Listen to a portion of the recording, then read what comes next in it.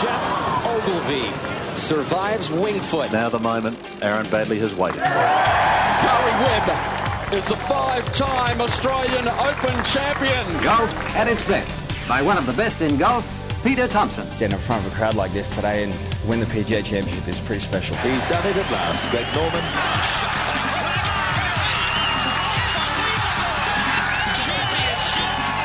Matt Jones gets his name on the Stonehaven Cup. Leishman to 11 under. Now we've got a new leader, kids. There it is! Adam Scott. A life changer. Coming up next, you have unrestricted access to golf across Australia and the world. Thanks to Golf Australia, we're going inside the ropes. G'day everybody, welcome to Inside the Ropes episode 27. Early in the week in a slightly abbreviated version of Inside the Ropes with the Australian Open certain to dominate our agenda later in the week. All the important people are already up in Sydney. Alison Whittaker and I will be going up there a little bit later. But they're just laying the foundations for you and I to just swan in and enjoy the fruits of their labours later in the week. El, good to see you. Yeah, I'm hoping for a really long list of bullet points that they just hand me when we get up there later this week. I can't wait. So you're part of the 7, for people who are tuning in, you're going to be part of the Channel 7 commentary team, which is great. I am. I'm going to be on course this year, which is going to be really fun because I actually have never been on course with the guys, so I'm really excited to get out there and get in the mix and watch it all unfold. Will we get to hear any of your dulcet? I know we don't want to overload you here, but AO Radio, the Genesis AO Radio, will we hear any of your dulcet tones with us at any stage? With any luck, hopefully. In other words, chance. We've got 5 hours, I think, on air each day, so I'm looking forward to just digging my heels in there. But hopefully, I'd love to come and have a chat with you guys any chance I can get. You know that. Of course. So we're going to have a bit of a preview of the Australian Open on the way through today. We'll get our favourite Australian Open memories. I'm sure you lot listening out there have got plenty of those. Hazy will join us. He's been out with, as we speak to you, it's 11:15 on Monday morning as we record the podcast. Hazy's been out with Jason Day this morning. So we'll get the observations from Hazy on the ground up there. We'll hear from Trevor Hurton about the setup of the course as well. And our favourite Australian Open memories before we get to the end of the show today. But we've got the business at hand is what's happened overnight, our time, and across the last 4 days, all over the place. And there's been a couple of major tour championships, the men's and the women's. We touched on it last week, the degree of possibilities and permutations when it came to the conclusion of the women's tour this year. How difficult was it following that this morning? I nearly offered someone a pony this morning if they could find out who was world number one on the women's side. It was just that kind of year and an incredible crescendo, really, to what's been a brilliant year of golf on the women's side in 2017. It's just you've needed the calculator out for the last 5 or 6 weeks, to be honest with you, to work out who's getting all the awards. So there's so many, end of season categories that, scoring average, putting average, money, globe, the whole thing. At the end of it, Araya Janatagan wins the final tour event of the year, the Tour Championship, but she doesn't top the tree in any other category. Am I right in saying that? Yeah, no, I mean, she birdied the last 2 holes to win, but it was such a ridiculous final day. Lexi Thompson had essentially probably a 1.5 foot putt to win, in theory, the event at the time. Yep. Who knows what would have happened had she made the putt or missed it. It's hard to know how the following groups would have reacted to her doing that. But essentially, she had a putt for everything. Right. For the world. Right. She would have won the world if she held the putt. She's got enough. She doesn't need the world. She got plenty. So she doesn't make that putt, which means Janatagan wins the tournament. In terms of the 2 big ones, I suppose, are the old school Order of Merit, who at the end of the day ends up winning the money, and who was crowned at the end of the year the number 1 player on planet Earth. Yeah, and it's been a joke this year.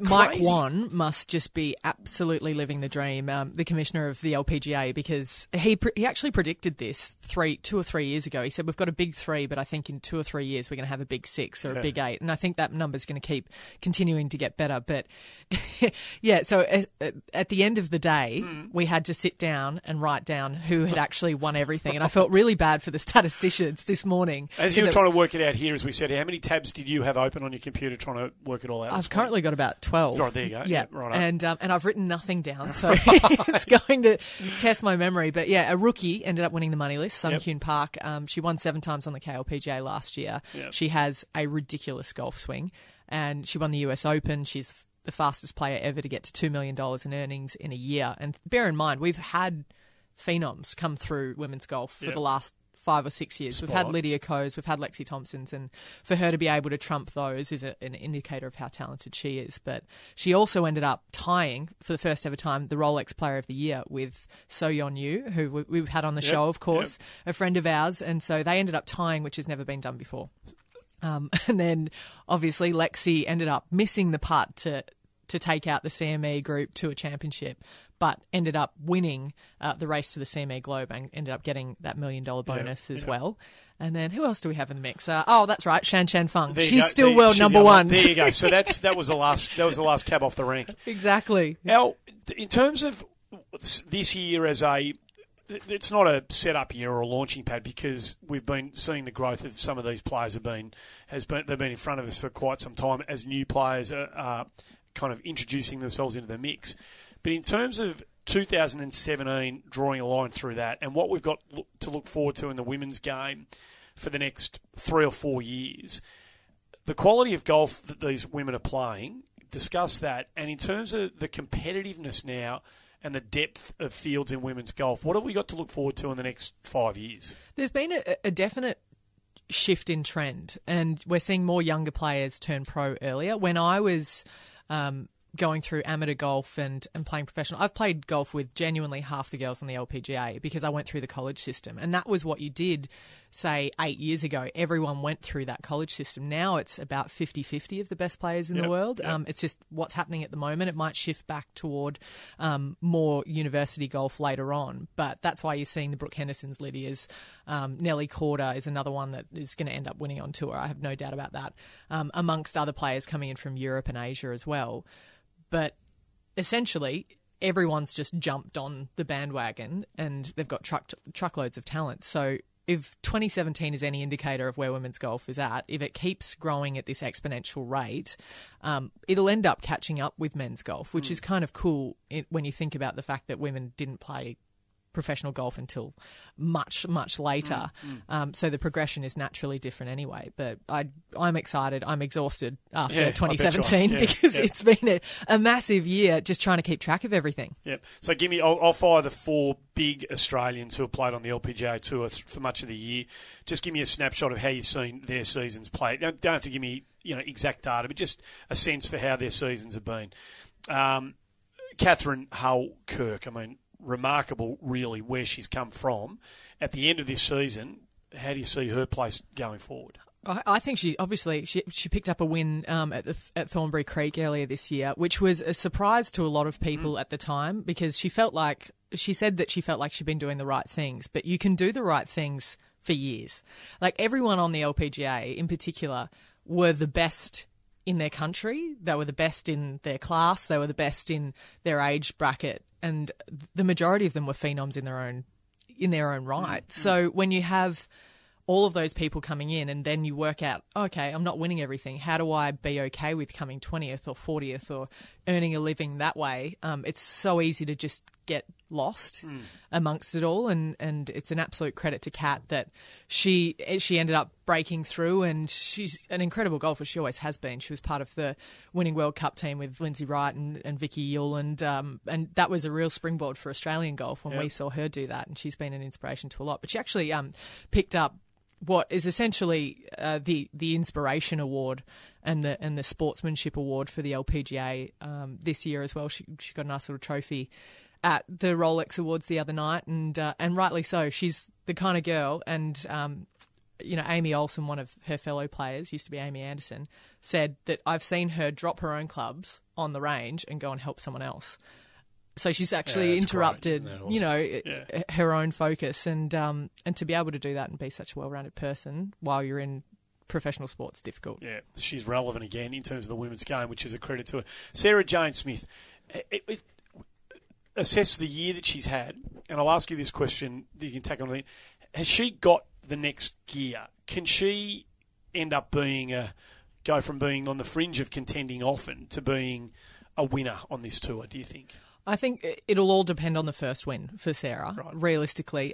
She shot, I think, 66-69 the first 2 rounds this week, was really in contention at the biggest event of the year, and didn't finish. She didn't play well on the weekend, and she'll be the first person to say that. She finished with 74-75 and just couldn't finish it off. And she's done that time and time again. She's one of those girls that throws out a 65 or better sometimes, an incredible talent, but just hasn't quite pulled it all together. But I think a lot of that is a confidence thing for her. So she was the best player in Australia when she turned pro by a mile. And everyone, once she got out there, she's one of those people that kind of got a little bit lost in the washing machine that is the LPGA and professional sport at that level, which... yeah, it's good to see her playing well, and I look forward to hopefully seeing her break through next year. Minjee Lee, obviously another learning curve for her in terms of managing her time, seemingly is one of the big issues that she's had to contend with in the back half of this season. She's referenced the fact that she's felt tired towards the back end of the season. That will be another significant learning curve for her, I imagine. I think I'm actually quite surprised that Minjee didn't win this year. She's an incredible player, and her game's been in a really good spot for quite a while in regards to her ball striking, in regard to pretty much the formula for a lot of professional golf, and we don't really talk about it, but if your ball striking's okay, your putting's allowed to be streaky, because when you hit a good streak, you win. And the players like So Yeon Yu and Shan Feng are and Lexi actually, are 2 really good examples, 3 really good examples of that their ball striking's so solid and their fundamentals within their golf swing, their short game are really sound, that when they start making birdie putts and it starts snowballing, then they play really well. But I think Minjee had, I want to say, 10 or 11 top 10s this year without winning, and that's kind of the trend this year. a lot of players have done the same thing. In-Ji Chun from South Korea had 5 runner-up finishes, I think, this year, and another 3 or 4 top 5 finishes. But it's just... it's hard to win. Yeah, well, it's getting harder. Well, go back to the point we made right off the top about the depth of talent. You mentioned the big 3 become the big 6, and who knows how many big ones there are going to be, in the coming years. I mean, that number will probably expand. It's going to get harder to win these tournaments. I genuinely wish we got to see more golf from Asia. I think it's a real flaw in the fact that there's been a bit of a stigma involved in the last, say, 10 years in terms of the Asian players coming to the LPGA in particular. And I really fight that, because the majority of these players give so much to the game, and they're so respectful to the fact that they've come from a really different culture, but they still want to try and assimilate as much as they can within their own culture to the Western way of playing golf. Yep. It's such a tricky equation. Yeah, absolutely. And I genuinely respect players like So Yeon and Shan Feng. Give me 100 Shan. She is such a legend. Yeah, you guys obviously love her. Yeah. I saw you would love her. Yeah, anyone at home would love her. Yeah. She's just that kind of character. So, it's a great for her to finish on the top of the world rankings at the end of the season, and hopefully she's competitive throughout. She's usually pretty slow in the early parts of the season. It takes a while to warm up. Yeah. But, no, it'll be great to start the year with her up there. And just a thought on Sue O's year. Didn't play the Tour Championship final, but the year that she's had. Sue is getting to where she needs to be. Realistically, I think her working with Cam McCormick now is a really good move, because he's convinced her that she actually has the game to play on the LPGA, and I think she really got away from that in previous years, and maybe a little bit of, I'm not going to say questionable direction coaching-wise. I'm really looking forward to seeing her just become herself again on the golf course, because I think she kind of moved away from that. But she's in incredible talent. She's in a good stable now. She's in a really good stable. It'll be interesting to see Cameron McCormack on the bag of Jordan Spieth this week up at the Australian. So that's something that we'll talk to Hazy about when he joins us as well. Any final words on the women's before we get through some other news? A couple of really good winners on the Ladies European Tour. So we've had 2 back-to-back French rookies actually win in the last 2 events in India, Camille Chevalier and Celine Boudier, who was also a Duke grad this past week, won in China. No wonder she's getting a mention. Exactly. Yep. But Aditi Ashok also won in Abu Dhabi, so it's great to see her pick up her 3rd title, and she is going to do wonders for the game when everyone catches on in India. Once Right. they realise how good she is, they'll jump on the bandwagon. Has India had a great female player yet? No. No, okay. They've had some professional players, but nothing. No one winning 3 times on a major Western tour. No. Yeah, that'll be special. Men's side, we get the Race to Dubai concludes the season on the European Tour. We went in with 3 live possibilities to win it. Really, at the end of it whittled down to Rose and Fleetwood, despite what Sergio did in the final round. He lit it up across the first 5 or 6 holes, birdieing. I think he birdied his first 5 from memory watching it last night.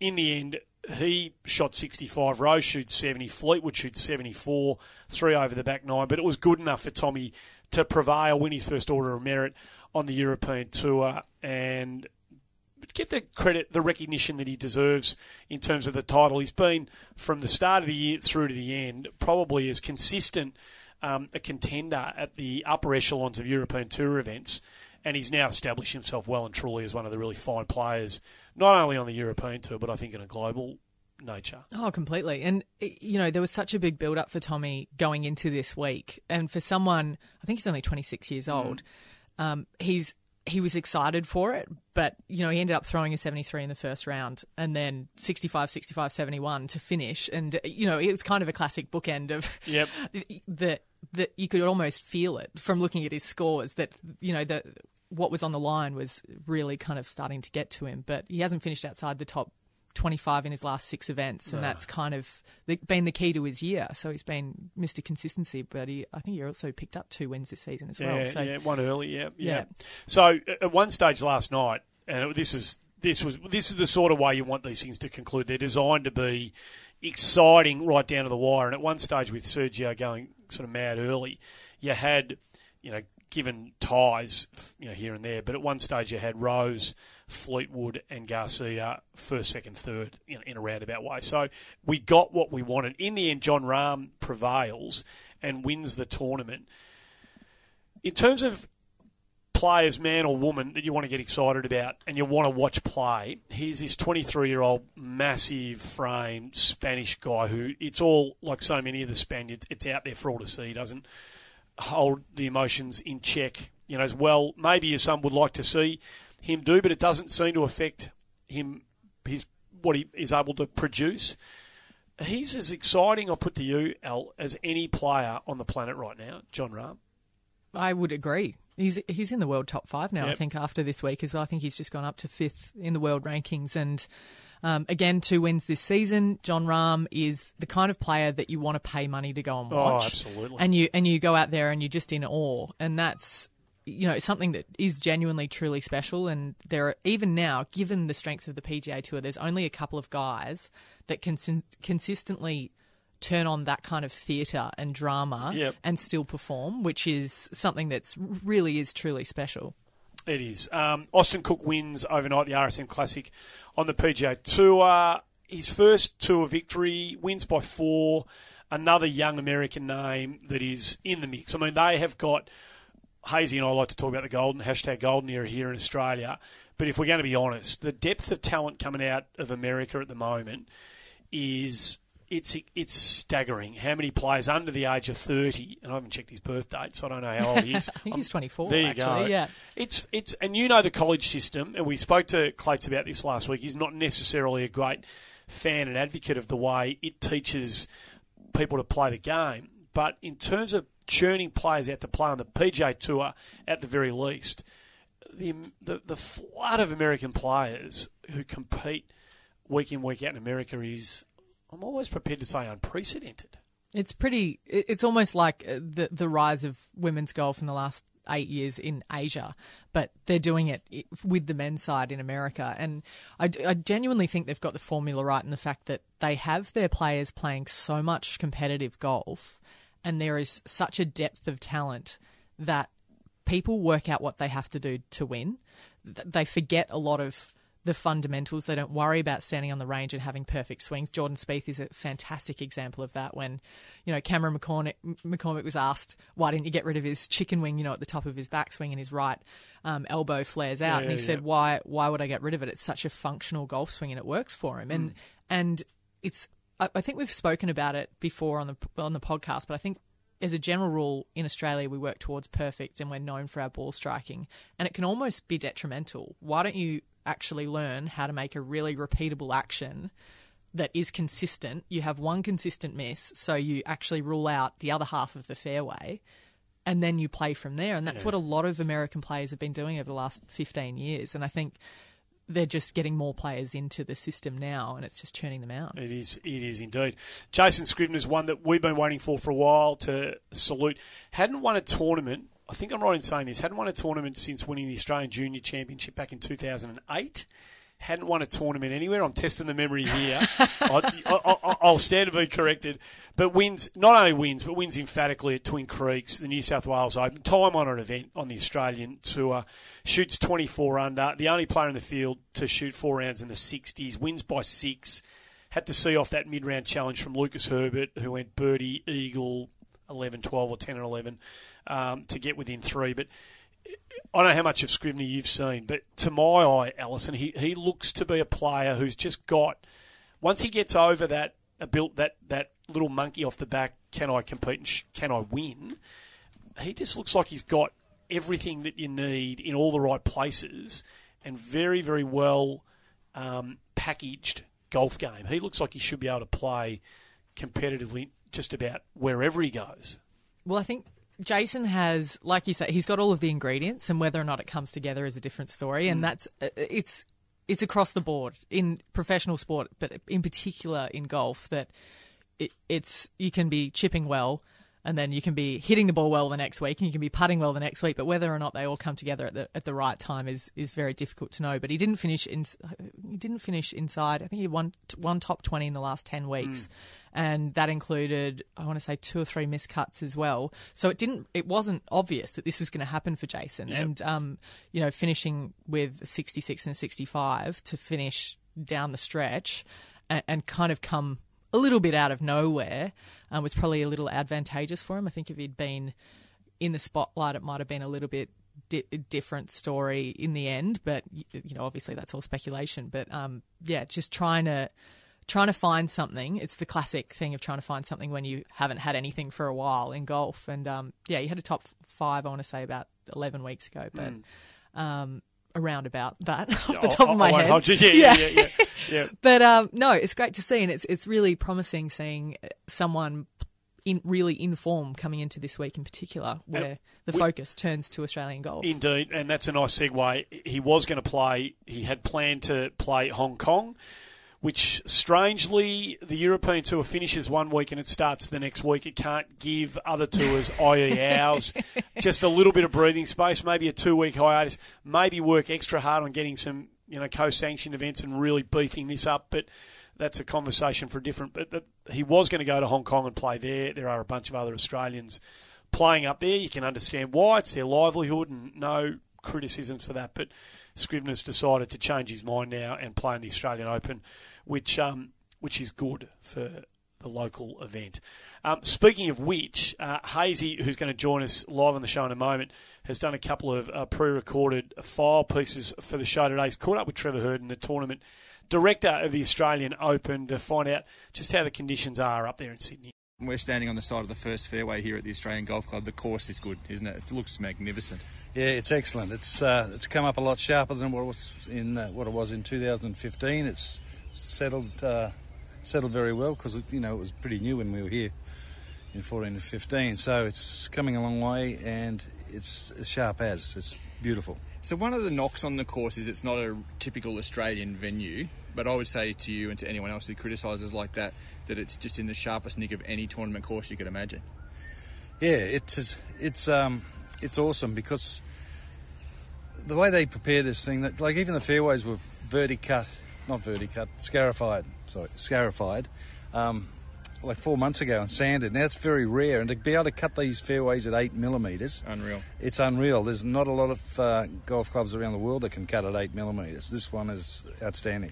And it just looks an absolute treat. From the minute you walk through the door, the white sand in the bunkers, the flowers around the place. Again, not typically Australian, but just pristine. Yeah, and that's obviously, I think, when Jack did this, reworked this golf course, he also come across with a landscape plan. I think that might have been pretty important to them to have it the way he wanted it as well. So I see a bit of that in here. Yeah. So it's not just the course this week. It's a great championship. We're up to our 102nd edition. I know you're very proud of it, and it's going from strength to strength, isn't it? Yeah. No.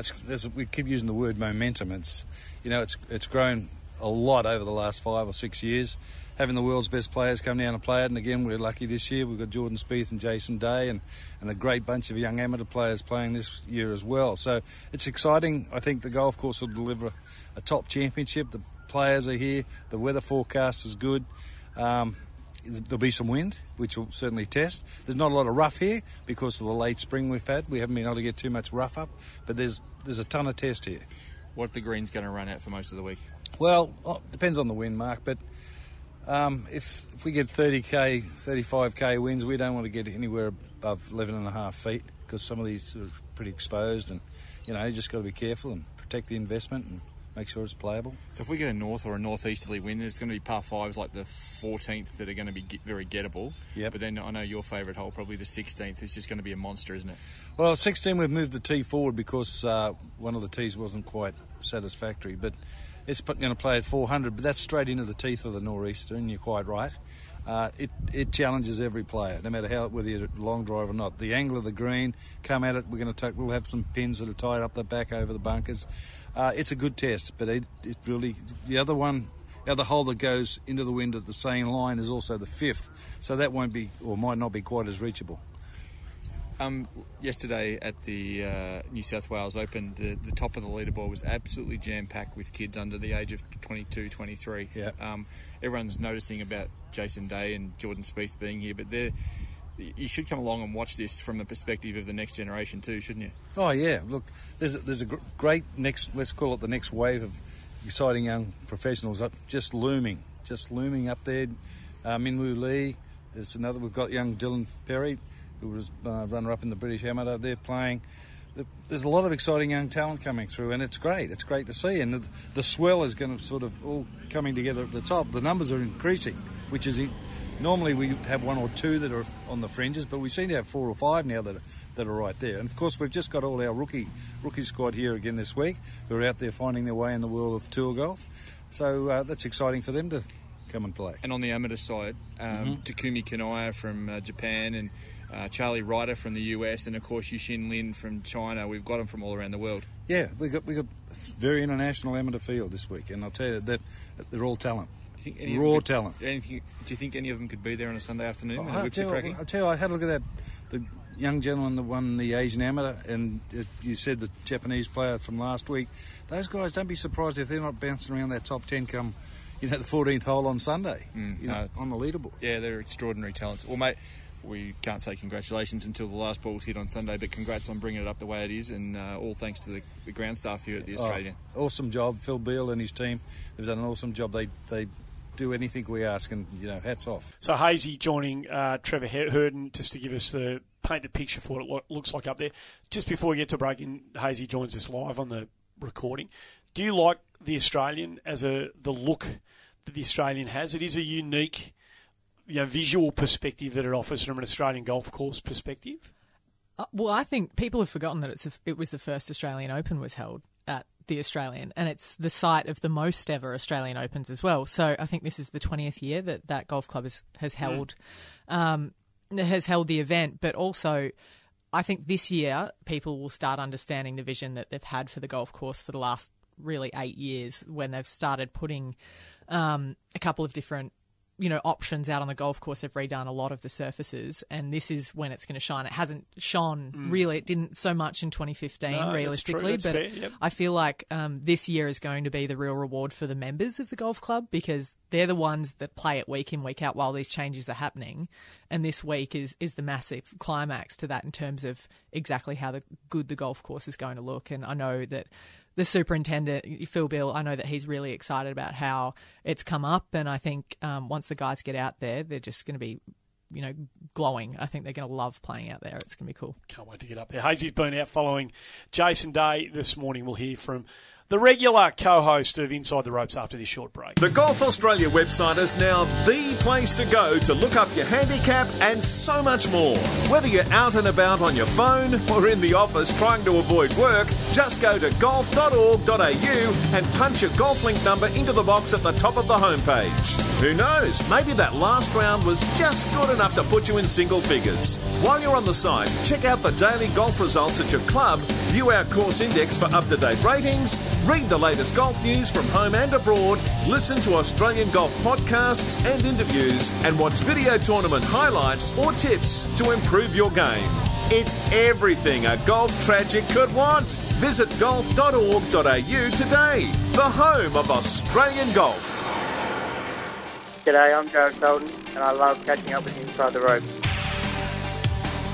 So we turn our focus purely now towards the Australian Open. We'll get our favourite Open memories before we sort of finish it all up for the day. But Mark Hayes is generally with us in the studio. Alison Whittaker here, of course, today. But he's already up at the Australian Golf Club getting ready for the Open.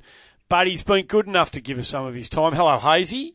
Hello, Murray. G'day, Ellie. I'm disappointed I'm not in the studio, but to be honest with you, it's not many places in Australia I'd rather be than on the middle of the Australian Open course. So we've just heard from you and Trevor. So we played that, and that's mostly Trevor's observations of how the course is coming up. You've got the grass underneath your feet right now. To your eye, what's it looking like? I literally have. I'm talking to you from the middle of the first fairway, and look, as I said to Trev, it does not look like an Australian course. I mean, there's no getting away from that. But I've never seen in my life a course looking better in Australia. I've never seen a course looking in better nick to host a tournament. And I'm not saying that it compares to some of the Sandbelt Classics or anything like that. And the views aren't as good as New South Wales, for example. But the sand is white, the flowers are in bloom, the fairways are cut at 8 mils. They're just like an absolute carpet. And the greens are absolutely stunning. Brett Rumford's up there just shaking his head on the practice green just in front of me, and you cannot believe how well they're rolling, and just says that club could be the best he's ever putted on. Wow. Be our eyes on the ground in terms of when you say it's not a quintessential Australian golf course. For those people listening in at home, what do you mean by that? You know, what are you actually looking at up there, Hazy? Well, I mean, it's hard to put in words, Ali, exactly what it is, because there's still gum trees around and things like that make it obviously Australian, but you know, there's pine straw underneath the trees. There are a lot of pines. There's a lot of non-native flowers. The course is clearly cut. There's no natural rolling hills. The sand is white. It's not that sort of whitey grey colour that you might see at Royal Melbourne, for example. It just doesn't look like an Australian course in terms of the flora that's around, and it'll come up so much greener on television than you'd ever expect to see a Sandbelt course. It looks like an American course on television, but underfoot, it's so much harder than those dartboards they play on the USPGA Tour. So it wouldn't be an Australian Open and you talked to Trevor about, the potential of the wind, but the weather in general, Hazy, it's never an Australian Open unless we sort of all become amateur weather forecasters. What's it look like for the Thursday through Sunday? Well, the temperature's not going to be an issue at any stage during the week. We're dealing with mid-20s the whole time. The big testing wind on this course is the northeaster, and that's what we're expecting to blow up, especially on Saturday. So I think maybe on Saturday at the moment there's expected to be some pretty testing sort of wind at times and maybe a bit of late rain. So, yes, we're going to get a weekly and annual dose of drama.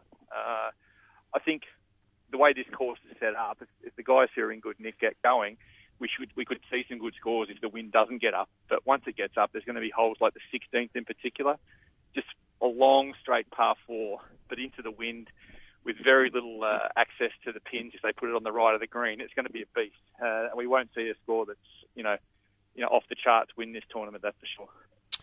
You've walked around behind Jason Day this morning. He's, I heard him, on the ABC this week and talking about the year that he's had, and it hasn't been, for various reasons, the year that he would have liked to have had off the back of, 2016. To your eye, his demeanour, his energy levels, the game, how did he look to you? He looked excited to be home. He was actually just talking to me before, just basically saying, I need to come home more often, which I think was actually music not probably just my ears, but a lot of other people's now that I've conveyed it. He loves being around the boys. You can tell all the guys who he grew up with, they're all coming over and talking to him. And in terms of his play, Andy, I didn't realise, to be honest, that he's actually been up in Queensland for 4 or 5 days. A bit of a boys' trip, and he's been knocking around with his mates at the hills. He went out to Indooroopilly and played, and just actually playing golf as if he was just with the mates as he normally would be. So he looks sharp, he looks focused, and he told me before that he'd been grinding on his short game in Ohio before he came over to Asia for the recent swing. So he's trying desperately, basically, to try and get a win on the board this year, because it's been a pretty ordinary year by his lofty standards. I think I wasn't sure, to be honest, what we were going to see, but having walked around with him, I'm convinced that he's here to try and win. And do you get a sense for him, Hazy, beyond what he says? Because there would be an element of him that there's the right thing to say, but do you get a sense from him about how important it would be for him to win this tournament? Yes, I do, and he was talking to me, and he wasn't talking to masses. There was no taping going on. It was him talking. He was genuinely happy to be home. He was actually saying, I need to be here more often. I need to just have a place in Australia, so it makes me come home more often and live all this stuff, because my wife and family would love this sort of stuff. And that always just warms your heart when you see someone in a position say that. In terms of the tournament, there's no doubt he wants to win this. He knows he's got a really keen sense of golfing history, and he knows what it means to have his name on that Stonehaven Cup. So I'm pleasantly surprised, put it that way, about how focused he was on doing something good here this week. No, we're talking about Jason Scrivener before, Al and I, and the fact that he's decided to play the Open instead of going up to Hong Kong, which I think might have been his original plan. That changes because he does what he does at the New South Wales Open, and we're thankful of that. But the conversation always turns to a degree about the Australian players that aren't here, and I'm not going to ask you curly ones about why they aren't and the whys and wherefores. But how prevalent is that conversation? Are we ever going to get to a position where we get the cream of Australian golf making this, an absolute non-negotiable on their calendar? Will it ever get to the point where that is the case? I'll probably need to talk to you just as me rather than with my professional cap on, if that's okay. So please, anyone listening, don't hang me for this. But, we want to get to the point where it's the basis of the tournament is every Australian player who's ever grown up wanting to hold this trophy comes, and that's the baseline. If we can get more, then well and good. But we shouldn't have to worry about what Adam Scott's doing, what Jason Day's doing. We should just know. And what I can tell you, we might get to that track. It's probably an industry conversation more than just a Golf Australia thing, because I think we all have to have our oars rowing in the same direction, if you know what I mean. Yep. What I can tell you from my own personal experience is we desperately need to limit the influence some of the managers have, and we definitely need to encourage this next generation. And I'm walking around now with Jake McLeod. We're going to see Travis Smythe making his second professional event this week, and these sort of guys are the ones who are absolutely hell-bent. And as I talk to them, they all, to a man, say, we'll be here every year. This is the one we want to win. And I know that that's easy to sort of fob away, but all the big guns, the guys that we hope are big guns, everyone says, we'll be back here. We don't need player appearance fees. We need to come back and win this tournament for what it is and keep it going in the right direction. So,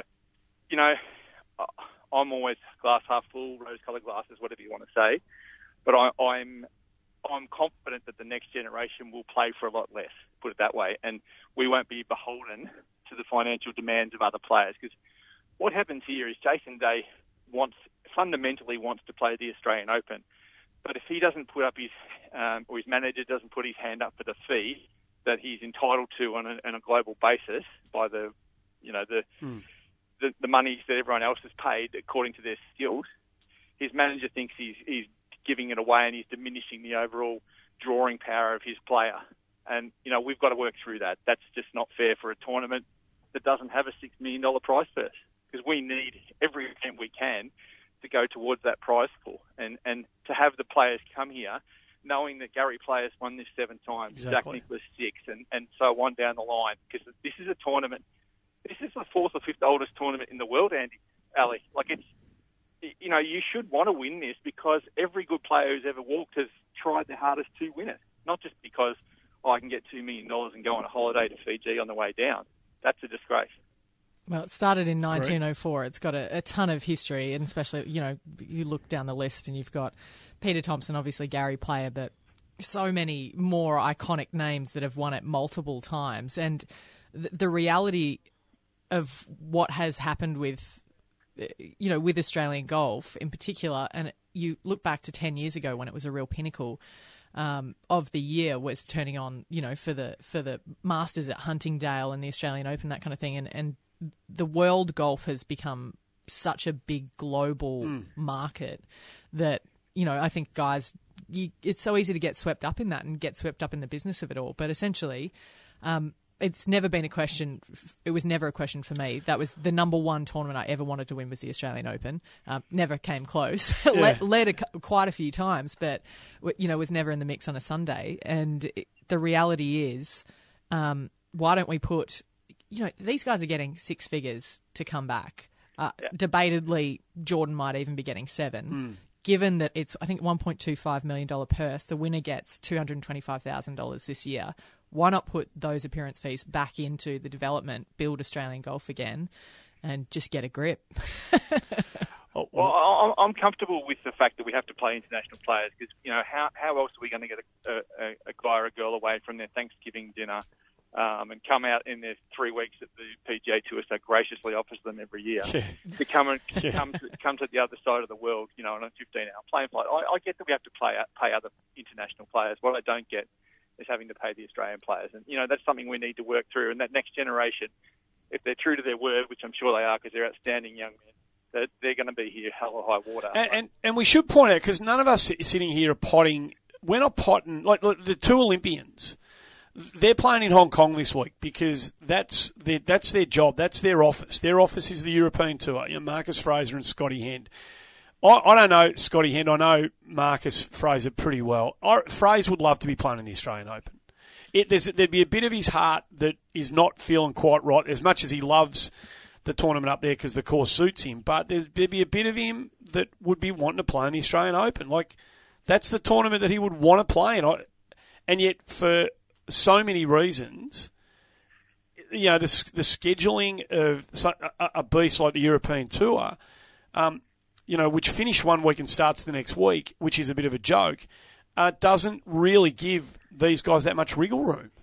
But one of the things that Australian golf has to do is decide whether we're getting in bed fully with the European Tour, because it's pointless to have a tournament that we rate, well, not we, that was for a long time rated the 5th major in the world, struggling in comparison to a Hong Kong Open, you know, a recent tournament by historic standards, just because it's got more money and the European Tour cards are on offer. I mean, it's a hard position for the Australian Open to be in, that the PGA Championship next week, the Australian PGA, another time-honoured event, has got more pull in some instances because of the potential to win in the European Tour card than the Australian Open, which is the trophy you want on your mantelpiece as the young Australian golfer, male golfer anyhow. So we are in a catch-22, and we've got to think about it really seriously and really quickly in terms of how it could be in the coming years, that's for sure.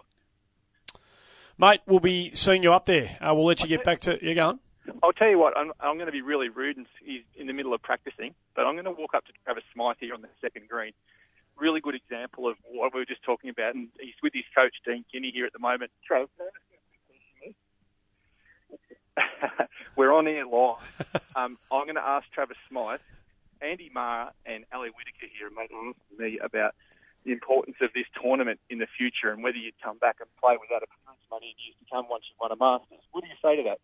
100% I would. I'd definitely come back. You know, so close to home, the support would be amazing for me. But yeah, anywhere in Australia, you know, I'd love to play, and I think it'd be the right thing to do to give back to Golf Australia. You know, when they've done so much for me growing up. Do you feel that's common among the entire locker room? I'd say so. Yeah, us younger sort of generation, like, you know, Jason Days and Adam Scott. You know, they're still kind of young, but my age, my era, kind of, I could say. But Curtis Luxon, I reckon they're doing the same thing for sure. Thanks, Trav.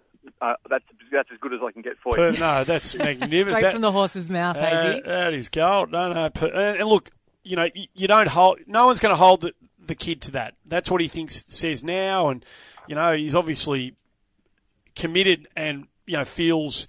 Compelled's completely the wrong word. It's something that he wants to do. This is what he wants to do. Now, circumstance for Travis Smythe might change down the track, but to hear him say that, you two, is music to the ears. It sounds like it's coming from the bottom of his heart when he says that. It absolutely is. His eyes, they're steely, they're focused, and that's the question when once you've won a Masters. Yeah. I'm not saying to him, if you battles his way around the Australian tour for the next 10 years, will you come and play for free? Because that's clearly not going to be an alternative for him to do anything but that. But he knows right now in his heart that even with a major championship in tow, that's his mission, to come back and support Australian golf. And to what you guys have been asking me, that's the best possible answer I could give you. Well, all of that, once the first ball gets struck, all of that will be forgotten come, our time Thursday morning. We can't wait to see you up there on Wednesday, Hazy, and we'll have a chat about it when we do the big debrief next week. Perfect. Thanks, guys. Mark Hayes, that's the one thing for me, Al, that the two Olympians, the two guys that carried the crest, are elsewhere. They're not here, and I can't imagine that either of them, having represented the country at Olympic Games, wouldn't be a difficult decision for them to come to. I'm going to bypass our National Open. Neither of them have won it.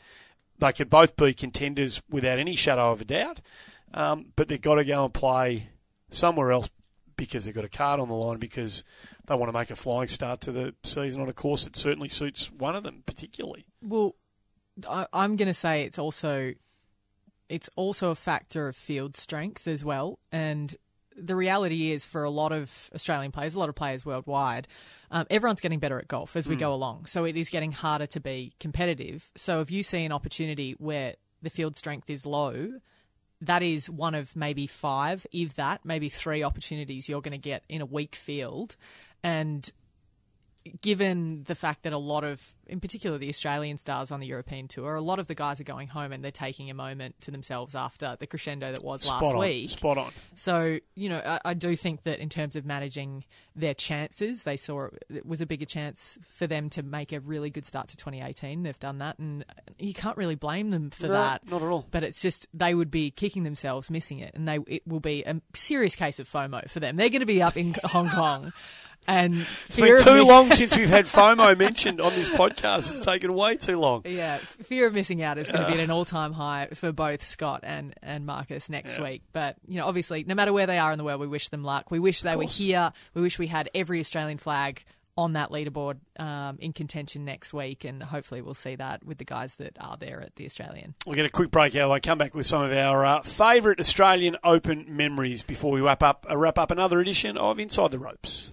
Hi, this is Sherelle McMahon. Swing Fit is the fun, healthy, social way for women to get started in golf. You'll learn the basics of the golf swing and how to putt over a 6-week program, and get your whole body moving through yoga and Pilates style exercises. You don't need any golf knowledge or equipment. Simply turn up in comfy clothing and get started. You'll be surrounded by like-minded people and receive constant support. So get outdoors, meet new friends, and learn a sport that you can play for the rest of your life. To find a program near you, visit swingfit.com.au. G'day guys, I'm Scott Hend. I'm around the world playing golf everywhere, but when I can, I love listening to Inside the Ropes. So just to wrap up the edition of Inside the Ropes today, we've got a couple of great memories from the Australian Open from regular contributors to this fine podcast we're going to share with you. I'm sure you've all got your own favourite memories of Australian Opens past, and it'd be wrong of us not to speak to the man who's played. In fact, I've got no idea how many of these he played in. Mike Clayton, who's a regular here, of course, on Inside the Ropes. Hello, Clates. Murray, how's it? How many did you play in, do you know? No idea. I played everyone from 78 to 97, and then I played one at Moona Links. So that's close to 20. Just a really quick mathematics in my brain. So that's close enough to 20. One that just sort of jumps out, is there an Open that you've either seen or played in yourself that you remember more distinctly or kind of acutely than any other? I was going to say, well, I remember the first one I went to. I remember we were talking when we spoke to Gary Player last week. I remember distinctly, like with my mate, running down. Like Gary Player was my hero. I used to mark my practice balls with GP because the assistant prime metro, Mel Humphries, used to mark his balls AEP for Arnold Palmer. So mine were GP. So Gary's players coming to Melbourne. I can't believe it. So we run down the first hole, watch him play the first hole, and then we get to the second tee, and he spoke to us. He said, "You guys enjoying the golf? You know, like you boys enjoying the golf?" He actually spoke to you. He spoke to me. I couldn't believe it. It was like, so that was such a, and I couldn't believe how you could play in front of so many people and not be just completely terrified by the whole thing. It's like, how the hell do these guys play in front of all these people? It was so like, for a 12-year-old kid, it was kind of awe-inspiring, really. So I remember watching all that round, got his autograph after the round, and so that was kind of... What do you remember of him? What do you remember of the kind of visual? I remember the first time I saw Greg Norman, and I'll never forget what that kind of looked like in my brain. Is there something you remember about the way player looked or carried himself? Well, he was a superstar, so superstars always kind of carry themselves pretty impressively. But no, I remember he had a beautiful, I assume it was cashmere, but beautiful roll neck, fawn-coloured jumper with a matching pair of pants, and he had the flash bag and the fancy clubs, and he was the best player. He was at that point probably the second best player in the world, because Nicklaus was the best player in the world for his whole career basically. But just watching a superstar play golf was amazing, really, to me. I just thought it was incredible. And apart from that, I remember all the ones. There was a funny memory. I played with Tom Watson at Royal Melbourne in 1984. Bob Shearer and I. A guy called John Ellison, who was the secretary at the Australian, was the starter. The National Panasonic was sponsoring it. So he had the red jacket, the white pants, and he was a perfect English gent. He had a grey hair, the grey moustache, flashes of. Well, I was going to say two Bob Bosch, but like the opposite. He was as flashes of Rolls Royce. That's much better. Yes. Yeah. So he walked out in the first tee. I'm like playing with. I'm kind of nervous playing with. I was nervous enough playing with Bob Shearer, let alone Tom Watson. Anyway, he walks out in the first tee. He said, "Ladies and gentlemen, please welcome to Australia the 5-time British Open champion, Peter Watson." And what did he say? He had because Australians are so used to saying 5-time British Open champion Peter Thompson. So he just said 5-time British Open champion Peter Watson, and he had no idea what he said. And the crowd cracks up. It was disturbing. And then Watson just smashes down. He buried the first 3 holes. Amazing. And won that year. 84.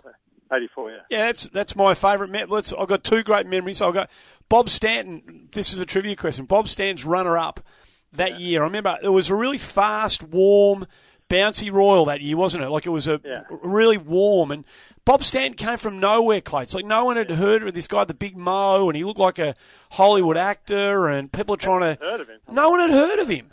He was a great player in the 60s. He beat Arnold Palmer when he was 19 in the Dunlop at the Australian, right where I am now. He beat Palmer here. Yeah, but kids, I was 15 at the time or something, and kids my age had never heard of Bob Stanton. Like, where's this guy come from? He was like Greg Norman before Greg Norman, but it never quite worked out for him. But he was a great player. So what happened to him? He went to America. The first year in America, he made the top 60. It was like a 21-year-old. Amazing. Then he played through 3 or 4 more years and got divorced and just got messy, I think, and he kind of quit and didn't play for a long time. Then he came back and played that summer, missed every cut, and then shot 67 the last round that day, and Watson made a great 2-putt the last hole to beat him by 1. Do you remember him? Are you old enough to remember Bob Stanton? No. You're shaking your head. I was born in 85. You're born in 85. Are you kidding me? You're born in 85? You're a baby. Google Bob Stanton. Bob won the Dunlop. He won the PGA. He was I'm sure he won the Australian PGA, but he was a tremendous player. Great swing, ripped it. Clates, I want to get you to talk a little bit about 93, because that was the closest you ever came to winning, and Brad Faxon walked away with the trophy by, I think it was 2 shots. But talk to us about what the experience is like of being in the hunt in your National Open. Well, I was sort of in the hunt, not quite really, but I was playing well. Squirrel was caddying for me. He caddied for Ogilvy when he won the US Open, so I had a great caddy. I knew the course, obviously. And I played well the last day. I shot 66 the last day. But in fairness, I birdied the last 2 holes.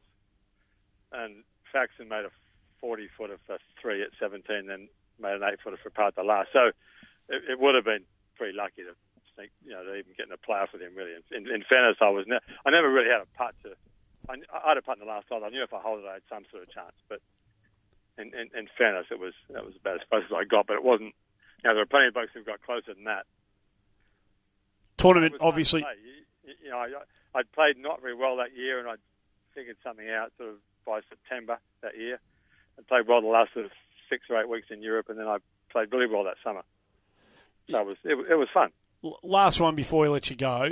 Did it mean... I mean, you're a professional and you're pragmatic, but did this tournament mean a little bit more to you than others?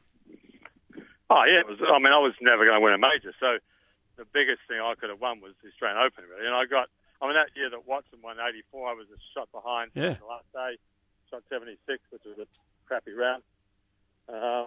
When I think 70 would have won, so it wasn't, it was a hard day, but it wasn't that hard. But, it was kind of a... So I was just thinking, I won the amateur in 78, then I didn't qualify the next year, and I caddied for John Kelly when he won. And then I finished second in the Open, and I'm caddying for Curtis Luck in the Open this week, so I need to win the Australian Open as a caddy. That would be pretty Shorts? Double. No shorts, mate. Disappointing. No shorts over 60, you know the rules. Come on. Come on, mate. No good. No good. It's going to be humid. It's going to be sweaty. The last thing you need are long pants in those conditions. I'll be fine, mate. Right, we'll see you up there. You're coming up? I am. Yeah, Al and I are both heading up on Wednesday. Coming up for the radio? Yeah, we'll see you then. Okay. Well, the course looks... I saw a friend of mine who's a member here. I said, how's the course? He said, dressed up. So what does that mean? Well, you can take it how you... Right. Well, the Australians, of course, that suits being dressed up, as opposed to Kingston Heath, which Phil Corler would describe as scruffy. So there are two sorts of golf courses. Courses that, like I would say, Augusta was a course that's best dressed up, but Pine Valley and Kingston are the courses that are best left off scruffy. So they're just, one's not better than the other. They're just different. So the Australians, the course that looks great when it's dressed up. Oh, that's a beautiful, beautiful... It was a perfect description of the course this week. Beautiful way to leave it. We'll see you up there later in the week. Thanks, mate. Good on you. Thanks. Bye. Mike Clayton joining us, regular on the show. Scruffy and dressed up. I'd prefer a scruffy golf course. I think as Aussies, we love underdogs, we love scruff. We love scruff, right? To be fair. But having said that, there's something that really gives you a sense of occasion when you rock up to a golf course and it is in pristine condition. It really does raise the bar a little bit. So the Australian obviously has its tucks on this week. The sense of an event. It feels like it's a good event. It feels like a good event. Golf club, golf course, the Australian. When you walk in there, it does. You can walk into some courses, they're so vast that you lose a bit of that sense of theatre. Augusta gives it to you in spades when you walk in there. Every ounce of atmosphere gets captured and it feels a bit like that at the Australian. Royal Sydney's got a bit of that about it as well. It feels like it gets all locked in there and captured, where you can go to kind of New South Wales and you get out the back there and you feel like you're a million miles away from anything, But I like scruffy and dressed up's kind of nice. I'll get your thoughts on your favourite in a moment. Hazy, we've already spoken to live. He wanted to have his favourite Australian Open memory as part of this as well, as did we, and he sent through this a little earlier. My favourite memories of this tournament go back a long way. I've been drawn to it for a long time. I think my first time was at Victoria, I want to say 1981. And I just remember being blown away as a young boy. I think I was probably 9 or 10. Just how high Greg Norman hit the ball, and it stayed with me for the rest of my life. Just fascinating. I then, I suppose, was at Victoria to watch the famous 54-hole tournament, and then down at Moona to watch it played in the sideways rain and the mud in the car parks, and both those have indelible marks. But my favourite Australian Open is the 2011 Australian Open, where all the President's Cup was here. The whole field, just chock-a-block. Everywhere you looked, there were stars. Jared Lyle led on the first day with the 65. That was awesome. I remember Adam Scott's Albatross on the 8th at the Lakes. And then I remember one of my favourite players, Greg Chalmers, holding off the world-class field. I just remember just seemed like tens of thousands of people on every fairway, especially watching Tiger Woods charge late. But watching Greg Chalmers hold off the field for his second Australian Open title just will stick with me forever. And, just one of the great blokes doing it against a world-class field in a tournament that means the world to him, and he was so emotional, and that was just fantastic. Anyway, we'll paint another memory this week. Cheers. G'day, I'm My Golf Ambassador Jason Day. I'm really excited to be an ambassador for My Golf, Australian Golf's national junior program, jointly run by Golf Australia and the PGA. My Golf is every Aussie kid's first step on their golfing pathway. It's all about teaching children the basic skills of golf in a safe and healthy environment, and just as importantly, about the life skills that golf can teach you that distinguish our sport from the rest. Remember to visit mygolf.org.au for more information. G'day, I'm Cameron Smith. I'm not at home as often as I'd like, but I can keep up with all the Australian golf on Inside the Road. What about you, Al? Is there one or a couple of Oz Open memories that, in your very brief time on planet Earth, having been born in 1985, you whippet of a thing, you can remember? I have a lot of memories because I grew up literally glued to Australian golf, and even at that, I was the person that set the 3 a.m. alarms to watch the majors, and I switched on the kettle, and Dad got the Doona cover. So, but huge fan, obviously, getting into it myself. But looking back, 2013, Rory and Adam Scott. Anytime you have those two as a 1-2 punch at Royal Sydney, that's always going to be a great finish. I really loved the playoff last year. Yeah. I think it had a lot of drama. That final 9 holes, in particular, in 2016 at Royal Sydney. With, you needed a graph to chart what was happening, and the momentum changes on that final 9 holes, and then, the cumulative kind of crescendo of the playoff, and having someone like Ash Hall in there, who was ready to hang up the clubs, essentially, at the time. He was really beaten down by golf, up against Cam Smith, one of the young guns coming through, and then Jordan Spieth. So it really had a little bit of everything, which I love. But my most vivid memory is actually, I was sitting in an exam room in 2002. I think it was one of my VCE exams, and a person who's going to remain nameless because he's still a teacher came over and said, "Did you hear what happened?" In the middle of one of my exams, he said, "Did you hear what happened at Vic today?" Because obviously I'm a Vic Golf Club member. Yep. "Did you hear what happened?" I said, "No, I didn't." He goes, "The play's been called off." And I'm sitting there with my pen in my hand thinking about what was happening in the golf when I'm like, hang on, wait, I'm in an exam, I need to finish this, and then go and catch up with the news after. But that moment was such an interesting time in men's golf and Australian golf in particular. But but that's probably my most vivid moment, oddly enough, being in an exam. But obviously, we're kind of spoilt for choice, aren't we, with this Australian Open? Yeah, it's incredible. It dishes it up. Do you remember, you may not remember straight off the top, but I was lucky enough to beat New South Wales in 2009. The weather was horrific. It was a late start on the Thursday. It was all sorts of controversy about should they be playing or not. Stewie Appleby's first 2 rounds on the wrong side of the draw were unbelievable. Like, you just can't believe how well this guy played to be in contention, given the weather that he had to contend with. But Adam Scott wins it that year, wins it by 5. It was a real breakthrough win for him. He really wanted to win the Australian Open. And I was lucky enough to interview him pretty much as he walked off the 18th green. And if you can go and see it on YouTube, if you ever want to see what your National Open can mean to a guy who was already a global superstar, Scotty, it's written all over his face. It's just the beam and the smile and the joy, and he's won so many other tournaments around the world. He's always happy, but you don't quite see that. You saw it at Augusta, no doubt, but that just captured exactly what it means for a young Australian to win his National Open, even a guy like him who'd won all over the world by the time he got there in 2009.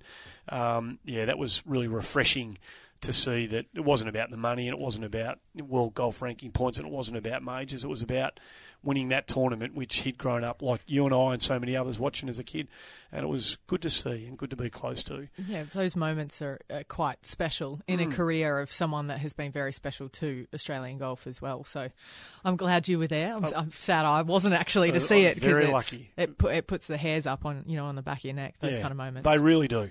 And hopefully we'll get another one of them come Sunday afternoon. You'll be there 7. Good luck with it all. It's a fantastic acquisition to there. You are a fantastic acquisition to there. Commentary team, so have fun up there with those lunatics. Stick to G. Dodd. He'll try and get some fine, fancy South African red wine into you at some stage at some point and have you pay for the bill, but just steer clear. I'll behave myself. Good. I think I'll be spending too much time just looking at the golf course and just taking it all in. Come out with us instead, because we're real low-rent operators. We'll just have a couple of quiet beers and that'll be it for us. Thanks for being part of it today.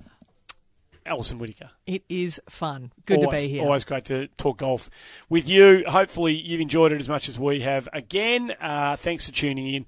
We'll see you next week for a full wrap of the 2017 Australian Open.